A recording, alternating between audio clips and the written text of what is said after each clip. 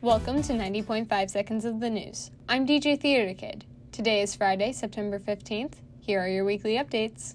On Monday, the ground was broken for a new statue on the Horseshoe. The statue marks the 60th anniversary of the University of South Carolina becoming desegregated. The statue will be in honor of the first 3 black students of USC, and it will be in front of the McKissick Museum. It will be sculpted by Basil Watson and is supposed to be unveiled in early 2024. A scholar in residence at USC has been awarded the 2023 Governor's Award for Humanities. Lacey Ford was given the award in recognition of his aid in informing others about South Carolina's culture and his research and teachings in the humanities.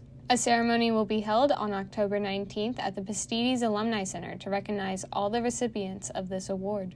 South Carolina General Attorney Alan Wilson has denied a sentence reduction for convicted murderer Jeroid Price. Price was let out of jail back in March after only serving 19 years of his 35-year sentence. Wilson asked the Supreme Court to order that Price be returned to jail after the public criticized his release. Price is back in jail, and Wilson has stated that he does not authorize any sentence reduction unless he has personally approved of it. USC football will start its SEC journey this Saturday. They will play against the Georgia Bulldogs, who are the current national champions. The game will be held in Athens at 3:30 p.m. That's all we have for today. I'm DJ Theater Kid, and this has been 90.5 Seconds of the News. WUSC hopes you have a great day and a wonderful night. Tune in every Tuesday and Friday at the top of every hour for that week's main headlines. See you next week.